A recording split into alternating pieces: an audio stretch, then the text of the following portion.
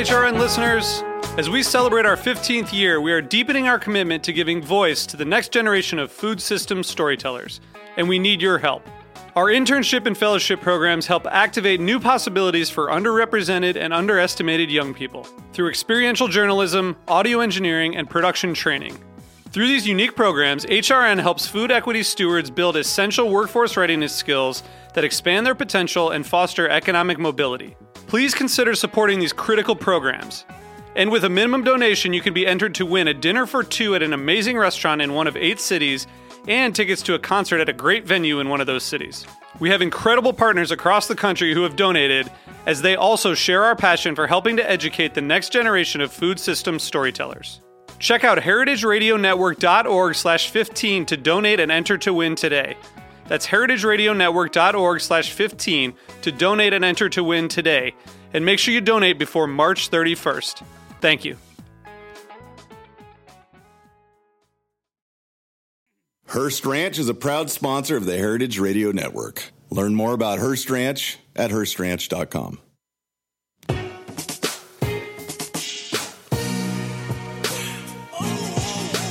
Thank you for listening to Heritage Radio Network. We are a member-supported, nonprofit food radio station.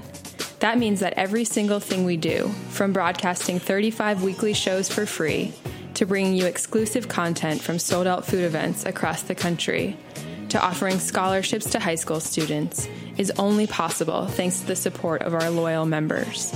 And we want you to join the club. Become a member during our 2017 summer drive to get access to sweet swag and pledge your support to the world's only food radio station. Visit heritageradionetwork.org/donate to become a member now.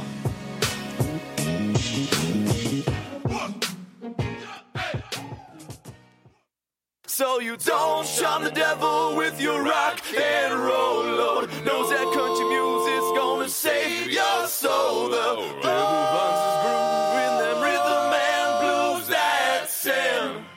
It's gonna get you some in the end. Welcome back to the Speakeasy. I'm David Bolte. My name is Souther Teague. Hey, Souther. Buddy. How you doing, buddy? I am well. I'm so happy to see you. You too, man. It's been a while. How was your Tales of the Cocktail? It was great. Really, really cool, man. Got to meet a lot of new people. Yeah. I keep joking. I was extremely responsible this year, and I keep saying the worst pain I felt from Tales of the Cocktail was from patting myself on the back too hard. Nice job. And I met a lot of actually. Oh yeah. Way to go, David. Thank you. Met a lot of listeners to the show of the show. Mm-hmm. That was really cool. It's, you always joke around on the show. You're like, for the 4 people listening out there, but dude, they're like, I mean, live. Within the first hour of being in New Orleans, I met probably 4 to 6 people who came up to me and they're like, dude, listen to the show. And it's the reason why I became a bartender. And that was that was really amazing, man. I hear that all the time. I love it. It's great. I'm very proud of you and us. I'm proud of you, buddy. Hey, thanks, man. And we had a great seminar. Some of those people who I met, they came to the seminar the next morning. We did. It was great. It was fun. Talked about podcasting, which seemed weird to talk about podcasting to a live audience. Yeah. But it was fun. Yeah. Well attended. It was lovely. Have you gotten some emails? People were engaged. I have. Yeah, people were engaged. They asked a lot of good questions. We actually had to go downstairs and field some more questions afterwards because we had to get out of the room. It was great. Yeah, very cool. It was fun being on stage with you and Karen Newman and Brian Weber. Mm-hmm. I took a Zoom recorder with me. Last week's episode was just a clip show of me recording people sort of sober and somewhat drunk as the day went on each day. I launched an app at Tales of the Cocktail. Yeah. How's that going so far? It's going great. Oh, man, we're getting a lot of great results. It's called Batch. It's a communications, learning, professional development, and it's basically text app for professionals and enthusiasts in our business. And we kind of launched it as a beta while we were there, so we're getting a lot of good feedback, and we're making the app better as we go. So if you feel like doing that, join it. Yeah, of course. And, TOTC 2017. TOTC. If you listened to the show last week, every single person, I didn't realize it because I was doing it in installments. Every single person I introduced, I would say, "Oh, I'm on the streets of New Orleans out in front of Lafitte's Absinthe House with my dear friend Dave Pickerel. My dear friend," I said dear friend, I think. Of the 22 people I interviewed, I'm pretty sure I said my dear friend 15 times. That's awesome. So I sound a little repetitive. But, that's the nature of Tales of the Cocktail. That's true. I had a great time, too. And based on what you just said about being a responsible year, I think that was true for everyone this year. I found that this year was is the best one that I've been to. I've been to 8 out of the last 9. And I think it was the best one that I've been to. And I think one of the reasons that it was the best is people seemed a bit more reserved and responsible. There's a lot that happened over the last year that probably led to that. I feel like a lot more stuff got done because of it. Yeah. Anyway. Sure. Yeah. It was great. Did you keep up that trajectory? I had to leave on Saturday and then ended up sitting I left in the Saturday. And then did you sit in the airport all day? No, I did. The flight got delayed 5 times. Oh, so I should have stayed for Saturday and went to the Spirited Awards. Yeah. Where our guest today won an award, the Baba Award. Baba. Best American Brand Ambassador, Misty Kalkofen. Hey. Welcome. Can we get the clapping? Thank Welcome you. to the show. Dave, no clapping on that one? There we go. Thank you. He's not usually a Foley artist. Oh, there we go. Nice. Best American Brand Ambassador. Thanks, Dave. How did that feel? That was pretty amazing. Vindicating? I don't know if vindicating is the word I would use. It was a special year. It was the first time in the history of the Spirited Awards that all 4 finalists were women. Which was really cool. So it was me, Lynn House, Robin Nance, and Louise Marquise. And so that was kind of a cool milestone to be a part of. Sure. I honestly was not expecting to win, so that was kind of cool. But everybody says that. Yeah. But I think that it's... I wasn't expecting to win, but here's my acceptance Yeah, speech. I actually clean house. I had all kinds of bets on you. Oh, yeah. Yeah. So thanks for that. I'll buy lunch now.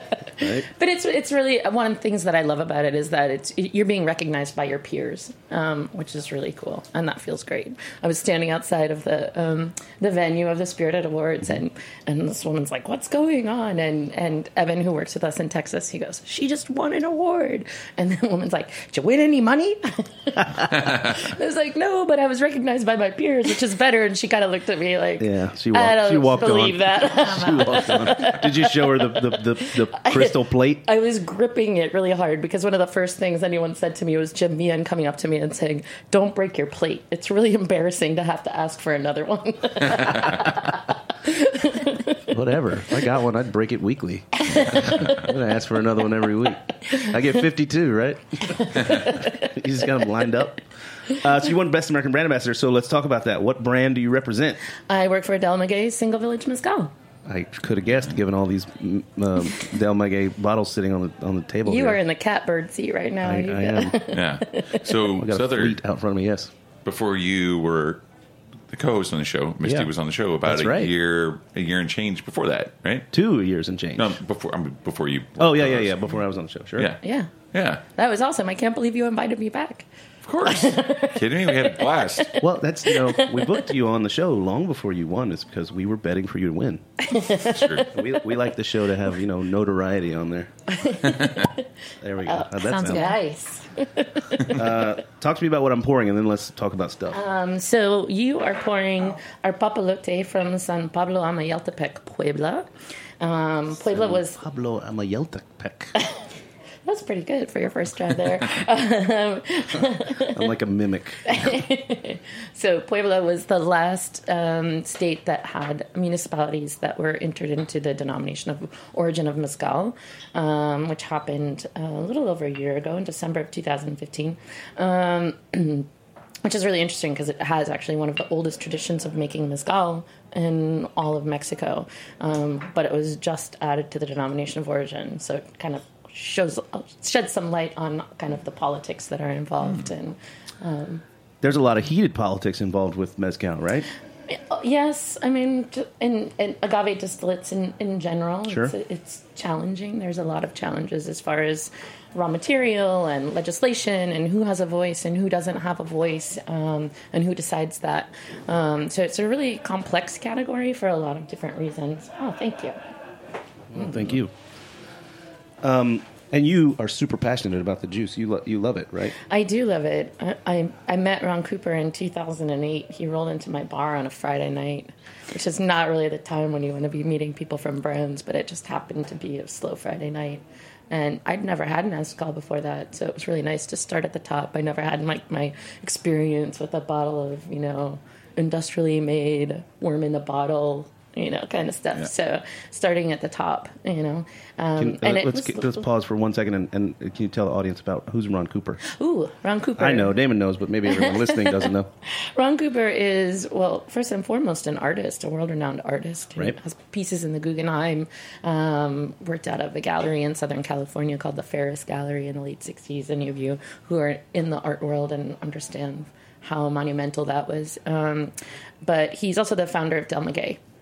He founded the company in 1995 to share liquid art with all of his friends. Right. So, but that's how I got interested in this. I can blame Leo DeGraff. Because Ron blame Leo DeGraff. Ron went to Lemon Boy and was like, hey, who in Boston is going to understand my juice? And Leo's like, go see Misty at Green Street. And so he rolled in and started pulling out the bottles. And I was like, what is going on here? And just started pouring out mezcal for me. And I was tasting it. And I was like, I have never tasted anything like this in my life. And it started, he was back the next week in Boston. We went out for a nice long dinner talking about ritual and mezcal because I went to Harvard Divinity School. So that was really intriguing to me. And that was the beginning of a long friendship. And then I tortured him for about 3 years when my wrist started giving out. I'm like, hire me. I need an escape hatch from the bar scene. And finally he relented.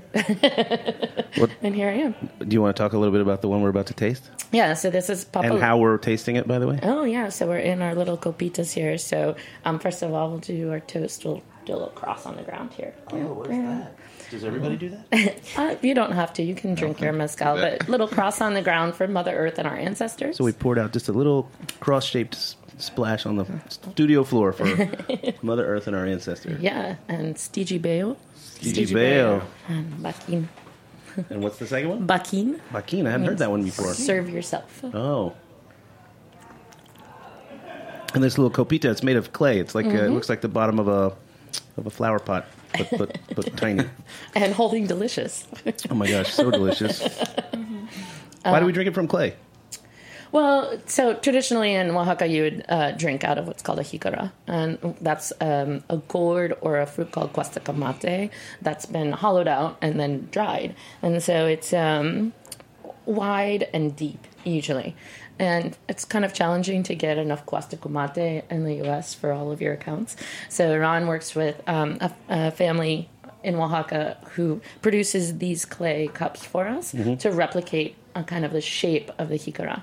Because when you're talking about traditional mezcal, you're talking about 45 to 55% alcohol generally. So having that wide mouth and that the shallow, deepness, there's a lot of surface area. It allows for all of the alcohol to dissipate, and then you get to all of the other layers underneath of fruits and nuts and the agave itself and all. So the burst of aroma is not just an alcohol burn. Exactly. Yeah. Exactly. Oh, it's great. Yeah. It's a good one. Stigi Beo. I still I have to tell you, probably shouldn't tell the story on air, but where else are you going to tell it? We'll shut the thing off for 10 minutes. I often tell the story that you told me about Ron Cooper, about the Iberico. Oh, yeah. That's a good one. Yeah. Is it radio worthy? I don't know if I want to. It's up to you if you want to tell. But it's just a funny story about. You have to tune in for the excerpts to get that one. Yeah. Didn't we talk about it on the last show? I don't think so. No, we talked about it afterwards. Oh, did we? Okay. Yeah. It's on the extended DVD. Yeah. The Anyway, outtakes. That's a funny story about the. Subscribe to the Speakeasy. Episode on iTunes. Find us at the bar. We'll do it over mezcal. Ask us about come to the bar and ask us about it. But it's a funny story about the origin of the Iberico mezcal. Yeah. Yeah. That's so good. Which is delicious. Yeah. Yeah. Is that on the table? We're going to get that one? No, we Okay, don't that's have fine. it here today. Sorry that's about fine. that. If I had known. How many marks are there? Yeah, you guys have a lot now. It's about 20 all said and done. There's a couple of things that have been released in Europe that haven't been released in the U.S. There's so much delicious mezcal. Why? Yeah, they get all the good stuff. Why, yeah, seriously. It's I'm pretty sure that they would say it's the other way around. Listen, we're closer.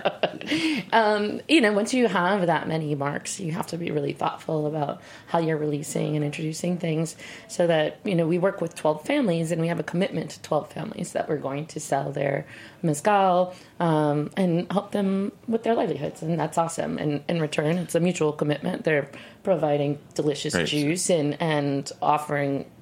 We have this opportunity to be a part of their lives and families, and so it's a really great symbiotic relationship. But that commitment, I take very seriously. And once you have so many bottles, you want to make sure that you're not cannibalizing your own line. Right. Of course. If you introduce something, it might mean they take something else off the bar, and it's like, what does that mean if it's not the same family? Right. As far as sales are concerned, so I'm really thoughtful about that. People always talk about depletions. For me, the only thing that matters for me, depletions, is like I look at each family and I want to make sure that those numbers are going in the right, at least staying stable and hopefully creeping up a little bit for them and not going down, because then I get sad. I have a few bar owners around the country who are like, okay, I own the kind of bar where I can do a cocktail that's $25 and nobody's going to blink an eye. So if you ever need help on something, let me know. And I'm like, okay, you're on speed dial.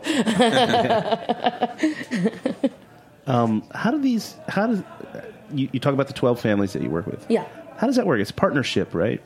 So each family owns their own business, and we purchase from them. But there's a lot of ways in which we cross over, whether it's in some cases helping to purchase agave if they're working with espadín and things of that nature. But each family is in control of their own business. And we sign contracts with them for them to be a part of Del Maguey. We've been working, our families that we started with in Chichicapa, Santa Catarina, Minas, Santo Domingo, and San Luis del Rio.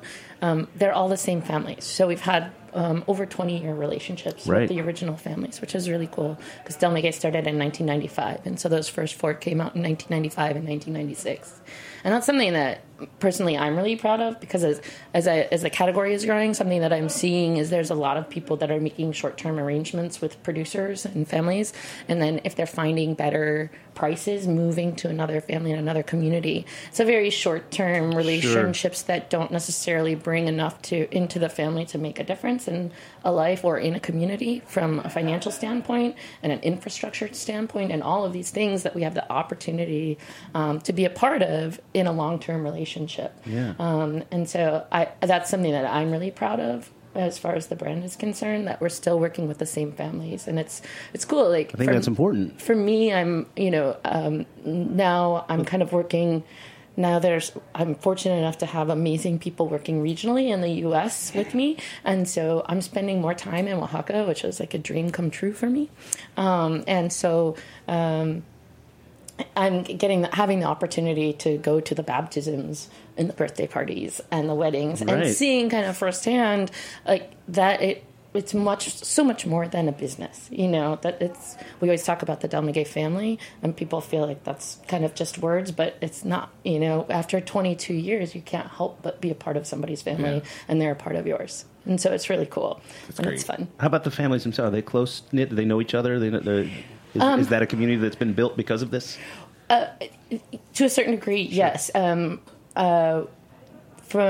the original 4 villages, they all know one another. And that's good. The other producers that we work with in the Mixteca and in Puebla, obviously, distance-wise, that's pretty significant, so there's not as close of a relationship. But on our 20th anniversary, we threw a kick-ass party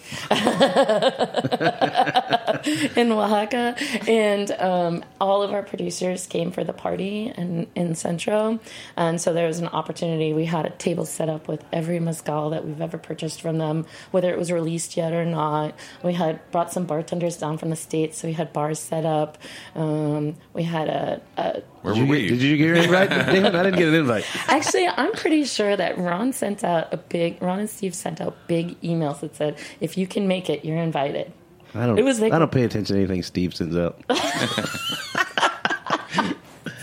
But it was Steve crazy. Olsen. Like, we brought the town band from Teotitlán del Valle, where we bottle all our mezcal and where Ron lives.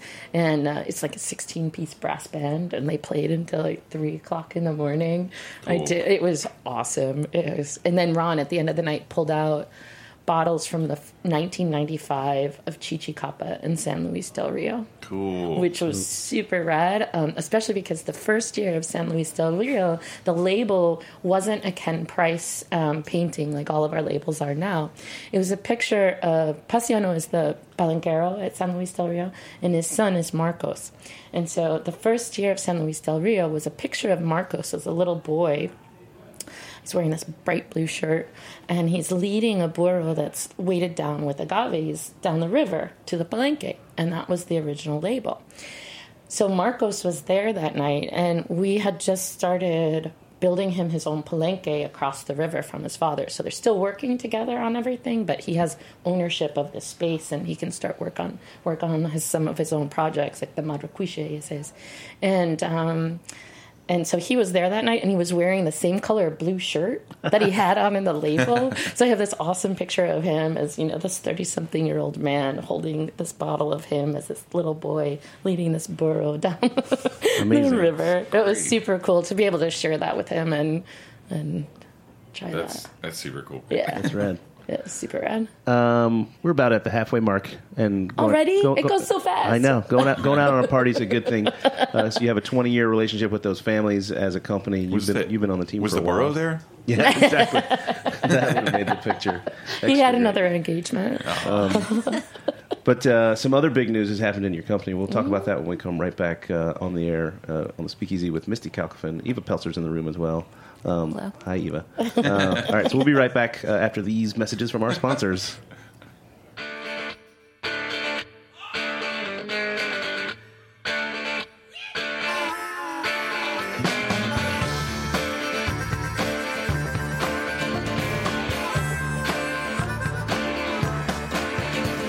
Well, I hopped over the mountain about 1,000 years ago. The city called me. Hearst Ranch is a proud sponsor of the Heritage Radio Network. The Hearst family has been raising cattle on the rich, sustainable native grasslands of California's Central Coast for over 150 years. Piedra Blanca Rancho in San Simeon is the original Hearst Ranch, founded by George Hearst in 1865. George's son was the famous publisher William Randolph Hearst. In addition to being known for building the iconic Hearst Castle, William was, like his father before him, an avid rancher. In his words, "I would rather spend a month at the ranch than any place in the world." Thanks to one of the largest land conservation easements in California history, a joint effort with the California Rangeland Trust, the American Land Conservancy, and the state of California, the working landscape at Hearst Ranch will be preserved forever. Learn more about Hearst Ranch at HearstRanch.com. Hi, I'm Sam Ben-Ruby, host of The Grape Nation on Heritage Radio Network.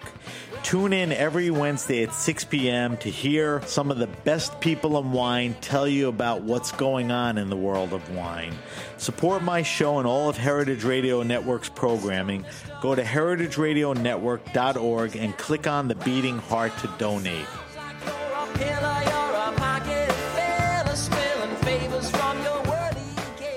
And we are back. We are back. You're listening to the Speakeasy on Heritage Radio Network. And It's better every time. Gets better every time. We have a bunch of bottles of mezcal in here. We're talking with Misty and Ava from Del Maguey, and we get to try one. We were just talking about all the families and the different, also the burro that was there. We can't do it without the burro. MVP. Yeah. I want to know that burro's name. It depends on which village. Yeah. The one in where we make actually this mezcal, his name is Macho. Macho. Cool. So this one is the Tepestate. Yeah. Am I pronouncing that right? Yes, that is correct. You're great today, man. Wild Really. Tepestate. He's a I've been up boy. I got up really early. I had a meeting at 10 a.m., which is unusual for me. So I've been up for many hours, many more than normal. And you don't drink coffee. I don't drink coffee, but I have my Underberg right when I wake up. Yeah, bright and alert. Is that a good substitute for coffee? Yeah, I mean, I've been doing it for years. I have an underberg immediately when I wake up, before I brush my teeth or anything. Before his feet hit the ground. Before my feet hit the ground. Yeah. Well, you seem very sprightly, so it is working. Today it is. Today it is. Sprightly Souther. Let's show take us into this one. Yeah. Okay, so this is a tepestate. This is a plant that can take up to 35 years to reach maturity. What? So it has some really crazy complexity to it. I'm 36 and I still haven't matured. We're waiting. We're patient. No comment. I always like to say this is like 2 mezcals in one, because the nose is like so fruity, and then you taste it and it goes like dark green and everything. So it's really cool, and it just has this unbelievably long finish to it. It's really crazy. Don't worry, Dave. We'll get you a sample. Is Dave looking at us longingly from the... Stagey Bayo, guys. Stagey Bayo. Wow, So Dave's good. actually been like he's been going into the. He's getting into the Foley arts. Yeah, he's got a bunch of new ones in his bank. Where was the clip clop when we talked about the burrow? Don't look for that. Working on it. Don't look. Okay, so we left off with the big party for the 20-year Yeah. hurrah. Yeah. And you guys have other things to celebrate, right? Oh, yeah. There's some big news that just happened about you guys. News, yeah. And I think, this kind of news happens a lot in our business, and it's oftentimes confusing and polarizing for people. So It's happened a lot recently. yeah, it really And has. it is. There's not a lot of information out there about exactly what it means, so I'm glad we're covering it today. Yeah, so let's clear the air. What happened? What am I talking about? What are you talking, talking about? You're like, so mysterious. We have entered into a partnership with Pernod Ricard, which is really exciting for us and for the future of Del Maguey and our families. So, in the next few months, you're going to see some transitions as we move into Pernod Ricard being our importer first and foremost, and controlling kind of our route to market, as we like to call it. But for us, it's a really exciting time to enter into a partnership with an organization like Pernod Ricard that has just amazing people working for them. I think we can all agree that they have some beautiful people there, but they have a commitment to a lot of the same values that we have, and that's been really important.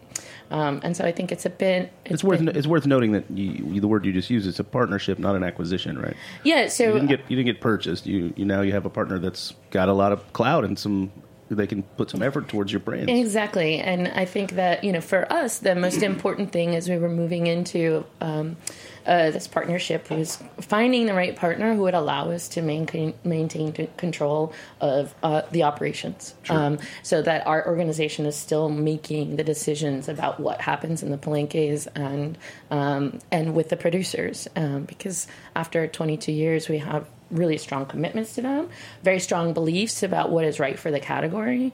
And, Pernod Ricard recognizes that we have the knowledge. They don't. They're very excited for the partnership and what that means for them, to be able to help us in the next kind of step. The category is growing. And like wildfire. Like wildfire. And, it's so funny because it is growing remarkably, but if you were to look at numbers in comparison to some other categories, we're still just a little baby tiny. But I think that having watched other categories, especially in the agave field, such as tequila, grow, we've seen some things happen that have been, not all that savory. And so for us, it was really important to have the right partner who was going to allow us to make the right decisions moving forward. I think as the category is growing, you're going to see more partnerships such as this. And we really want to be the company that is kind of laying the groundwork of how you can have a partnership with an organization like Pernod Ricard. Do it right, maintain your integrity, maintain your commitments to sustainability, your families that you work with, and still benefit the category and everybody around you. Well, I have to assume that after 22 years of doing this, Ron's probably been approached more than once, right? Oh, yeah. So he said no to a bunch of things, and he wouldn't have said yes if it didn't mean good things for the families. Because, again, all you talked about in the first half of the show really is how you guys are kind of first and foremost in the relationship business. Yeah. And then secondarily to that, due to those relationships, you produce mezcal. Yeah. Well, and for us, the brand itself grew Right. because of the relationships. One of the things that Ron always says is, I built this brand nose to nose. Because when he started in 1995, the only other mezcals in the country were industrially produced mezcals. Right. And anybody who thought they knew something about mezcal didn't know anything that was correct about mezcal. And so right. That's the one with the worm in the bottle. Yeah, and there was no other mezcal of a similar quality to Del Maguey and in the U.S. until like 2013. Right. So that's 2006. 2006 was the first. And then 2013 we really started to see the growth of the category. But that's 11 years of heavy lifting. Sure. And so I think, not just because I work for the brand, but just looking at those numbers and everything, we really, those of us who enjoy and appreciate mezcal, owe a lot to Ron Cooper. Absolutely. And I think that says a lot about his commitment to the category. And so I understand sometimes, people have definitely come to us with a certain amount of concerns based upon what they've seen in the tequila category. But I think that and it's billion-dollar acquisitions and the like. Yeah, that. That's a whole nother show. But, Ron's commitment to the growth of the category, I think for me, really shows that he's committed to the future of the category as well, and that it stays, really with the heart and soul that it's had for thousands of years, so hundreds of years. So yeah. Are you seeing any? Are people confused by the situation, or are you getting any backlash? Are you getting any like, oh, now they're owned by the big boys and that's going to change everything? Yeah, I think. And how do you combat that, or whatever? How do you approach it? I think there's some misconceptions. I think there's a lot of people that don't quite understand all that it takes for us to get a product from Oaxaca to your bar, and what that means in the process. It's Amazon, right? It's drones. That's what Damon said. That's how we get everything, man. I want to see the packaging if it's dropped by drones. Mezcal Prime. For real. Everything at Grand Army is delivered to guests at the table in the bar by drones, right? Right. You guys got like a that control booth. It's like that OTG app when you go to the airport. It's like, don't talk to the bartender. Yeah. Order it through an iPad. Press these buttons. Oh, that's the worst. It's the worst. I tell you a story about that later. I'm more afraid of that than the robot bartenders. That's for sure. Like people keep saying, "Oh, robots are going to make drink." No, they're not. It's still going to be people. You just don't. You're not going to talk to them anymore. Yeah, that's what's happening. I know. Thanks, Jason Luttrell and Theo Lieberman. I'll call them right out. Thanks, pals. We went to a place. we live here now. Whatever. Wow. Not in my bar. I don't even remember what the question was anymore. I think I asked I think I asked, what's this third bottle of mezcal? Great question. Like, here's my copita. I'm not going to be able to pronounce it unless you do it first. Arroqueño. Arroqueño. Excellent. Let's see how that one sounds. Oh, yeah. Oh, it's got some little baritone, yeah. So, Souther, I thought your question was interesting. Getting to the meat of it, how has this been received by our peers in the industry, both, on the trade side and the bartending side, and also by our colleagues who also work with mezcal on the brand end? Yeah, so answer it. I was hoping to give the floor to Misty there. Ava. Everyone, Ava Pelczer. Yeah, hello. Chime in. I would say, I would love to hear Misty talk as well in terms of her experiences. I think we've seen overwhelming support, to be honest. Mm-hmm.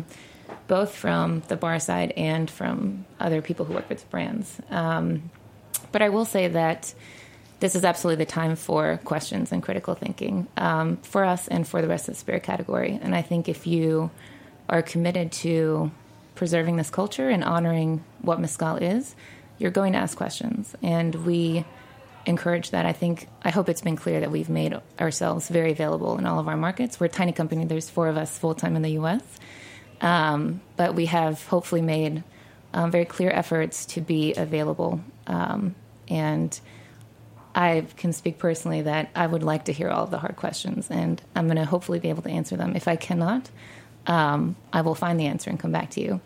And if I can't find the answer, then, keep that in mind. I think there's something interesting to be said about this whole situation. And I was talking with my buddy Luke Plant, Luke from Bull in China. Indeed, Bull.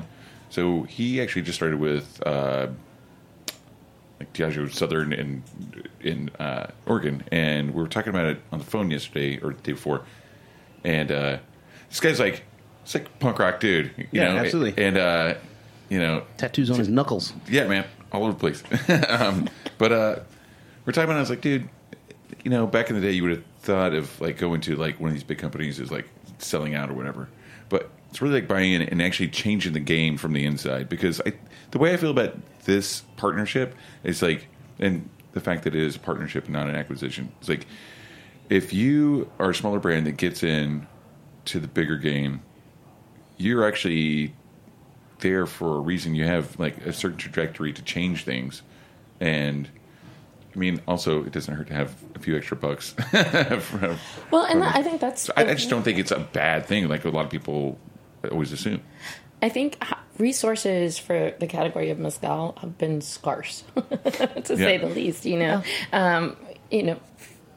I think that it's really important to recognize that now we have a lot of issues with sustainability. There's a lot of challenges in the category in regards to obviously raw material, but also other aspects of, water and waste and all of this kind of stuff. And, through my work, not only with Del Maguey, but also with the Tequila Interchange Project, I've gone to amazing seminars where there's these young scientists who have all of these great ideas about how to manage some of these things, but there's no funds available to actually do the testing to figure out something that has a lot of potential and that could be totally cost effective to manage something like vinasses, which is wastewater, and would be available to the category, as a whole. Once that testing period was available, there's just no money it takes money to get through that initial stage of testing, and it just hasn't been available. So to have resources like that available could be really amazing for not just Del Maguey, but category wide, and that's something that's really important to me personally and Del Maguey. My friend Gabriel, who works with us in Oaxaca, his title is sustainability. He looks at both the environmental side of sustainability, but also the human side of sustainability. So whether it's looking at how a solar panel on our palenques that are off the power grid, or looking at things that need to happen for educational purposes or things of that nature with the families that we work with, how can we make that happen? And that's his whole job. And, forecasting for our espadín, if we're going to grow the same way over the next 10 years, how many espadín should we be planting right now? That's just... it's and that's... That scares the shit out of me, actually. That's always the scariest thing about, any agave spirits. They just... We're going to consume it faster than it can replace itself, yeah. Yeah, and they take so long to come to maturation. It's Well, and that's where, from my perspective, we come in with a very... we have this long history. And so we can look at the last 22 years and note our growth and see the changes in the category and forecast a lot better than younger brands can. Sure. So for us, that's, that's a benefit to, having done the heavy lifting for 11 years when nobody knew what mezcal was. We've been able to keep track of this, and it provides us a certain amount of data to be able to project and plan appropriately, so that we're maintaining sustainability for our brand and hopefully leading the way as far as setting an example for the category as well on how to do it right. I think for me, the scariest part is when you have people who are interested in the category and starting a brand, but they don't have any history within the category or within agave spirits, and they don't quite understand the complexities that are involved. I think that's a pretty frightening thing with the growth of the category. Yeah, agreed. Scary. Not to bring it all down. No. Maybe we should drink this mezcal. Well, it doesn't. I mean, I guess the bottom line to all that is, for the listener, is this stuff just doesn't turn around as fast as, say, growing corn to make bourbon. But even when you make the bourbon, you still got to rest it, in a barrel for a few years. But that is such a shorter amount of time in comparison to, what did you say about this one before? Up to 35 years. Yeah. That's And a what we're fucking drinking. lifetime for most of our listeners, right? Like that's as long as you've been alive. This thing isn't even ready to make the juice.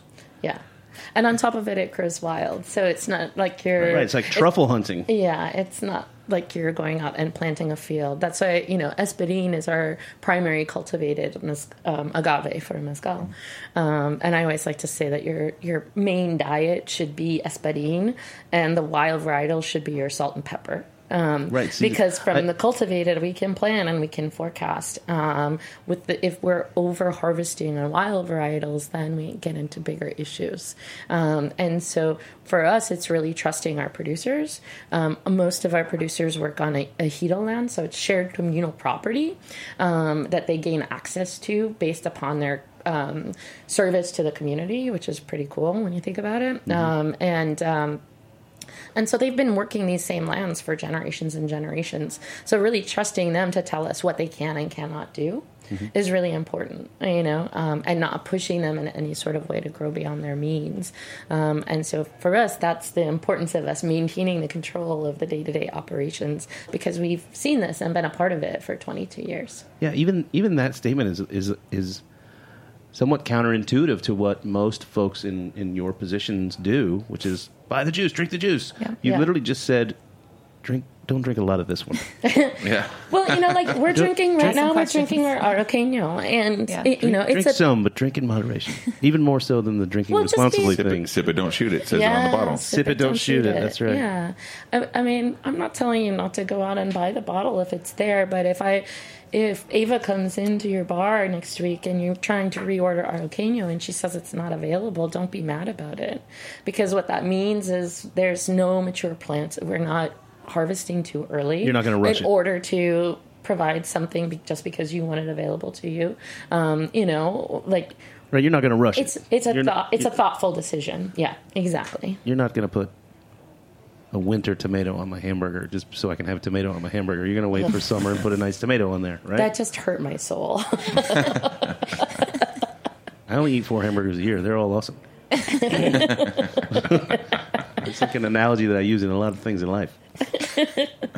But I see, I understand what you're saying. Like, if it's going to take this long to make, and that it's in short supply, and it's a thing that grows wild, there's no forecasting or judging. And if we pound through the product, then we're going to be left holding an empty bottle.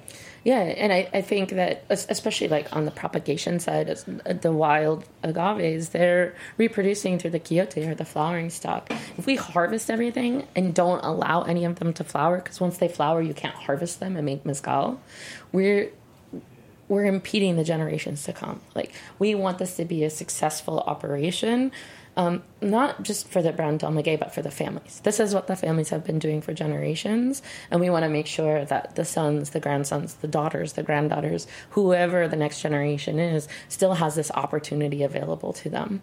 It's a plant that's so connected to the culture too, so we don't want to be like extracting anything outside. Yeah.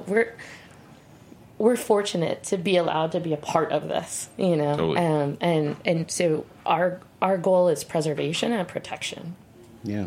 It's a good goal to have. Yeah. It is.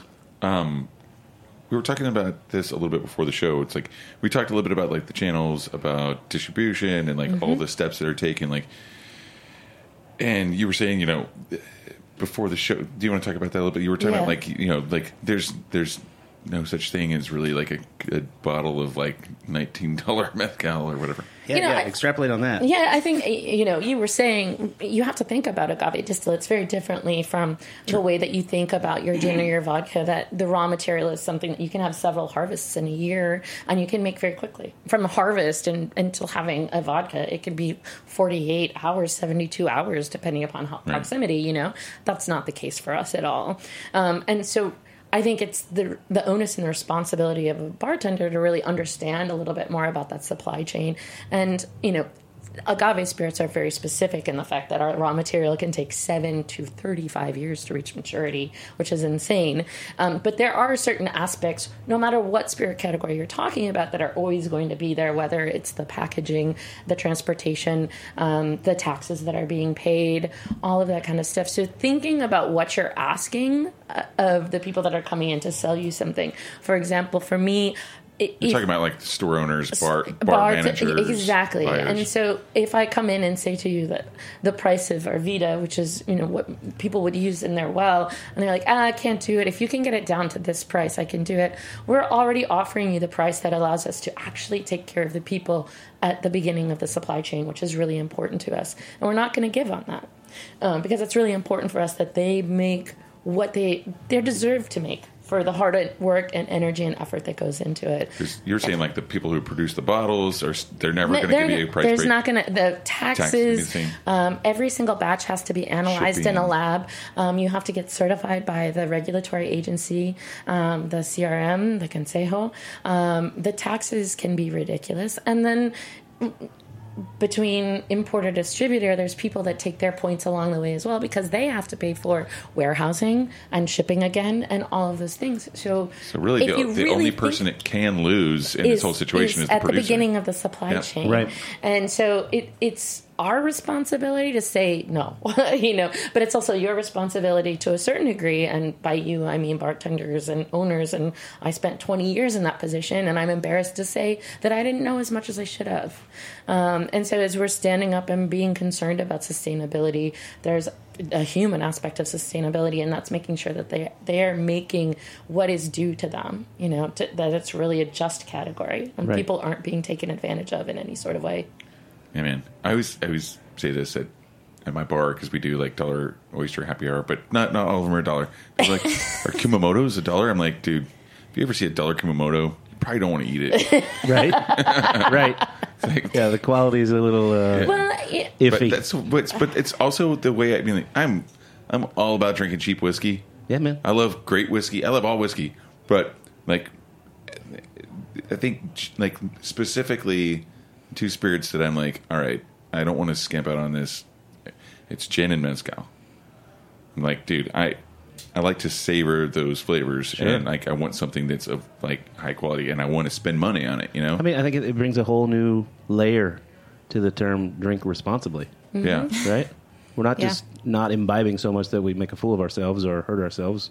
We're imbibing wisely so that the products can maintain their integrity, and the products can, in your case, the families can get what they're due, as you said. And we're able to offer this 20 years from now, 40 years from now, 60 years from now. Man, I'm feeling that pain in my back coming back. It's from just patting myself in the back, drinking responsibly. Well, shocking, but true. The show has flown by.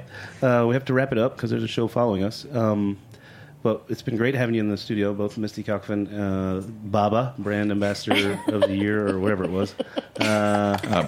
Best American brand ambassador. Best American brand ambassador. Baba. Yeah, there it is. And Eva Pelczer, too.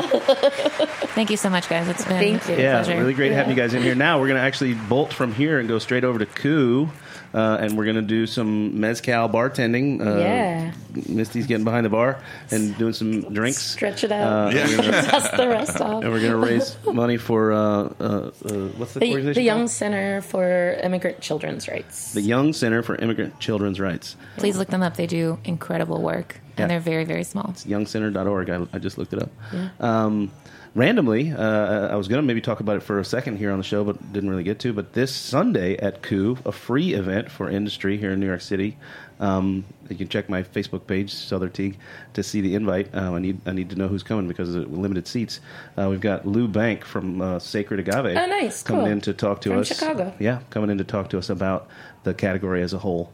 Very cool. This guy's he murders it, right? Yeah. I've only ever spoken to him by internet. I've never seen him in person, so I'm really excited to have him at the bar. Free event for industry. It's going to be from 4 to 7 this coming Sunday, August the 4th. Coming up on the show in the future, near future, we've got both Karen Fu, followed by... Yay, Karen! Yeah, Karen. Awesome. Wow. All right. Karen Fu, everybody. You're going to wear that button out, Dave. And then Lacey Hawkins is coming after that. And then Hell yes, Lacey. Yeah, strong ladies in the studio. And then, Damon, you booked someone for... on the 30th, we have the crew from Michter's. We have the Master Distiller. We got my buddy John Holzinger. They're all going to be here. So we're going to... Let's load the room up and drink some whiskey on the 30th. Sounds exciting. That's all I've got. Damon, you want to wrap us up? It sounded Perfect to me, buddy. Yeah, cool. So I guess that's it for this week. Check out Heritage Radio Network for many other programs like this one. Until next week, Steegy Bayou. Steegy Bayou.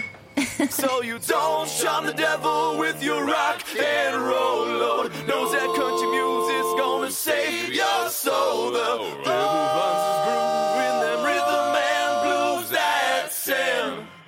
It's gonna get you some in the end. Thanks for listening to Heritage Radio Network, food radio supported by you. For our freshest content and to hear about exclusive events, subscribe to our newsletter. Enter your email at the bottom of our website, heritageradionetwork.org. Connect with us on Facebook, Instagram, and Twitter at heritage_radio. Heritage Radio Network is a nonprofit organization driving conversations to make the world a better, fairer, more delicious place. And we couldn't do it without support from listeners like you. Want to be a part of the food world's most innovative community? Rate the shows you like, tell your friends, and please join our community by becoming a member. Just click on the beating heart at the top right of our homepage. Thanks for listening.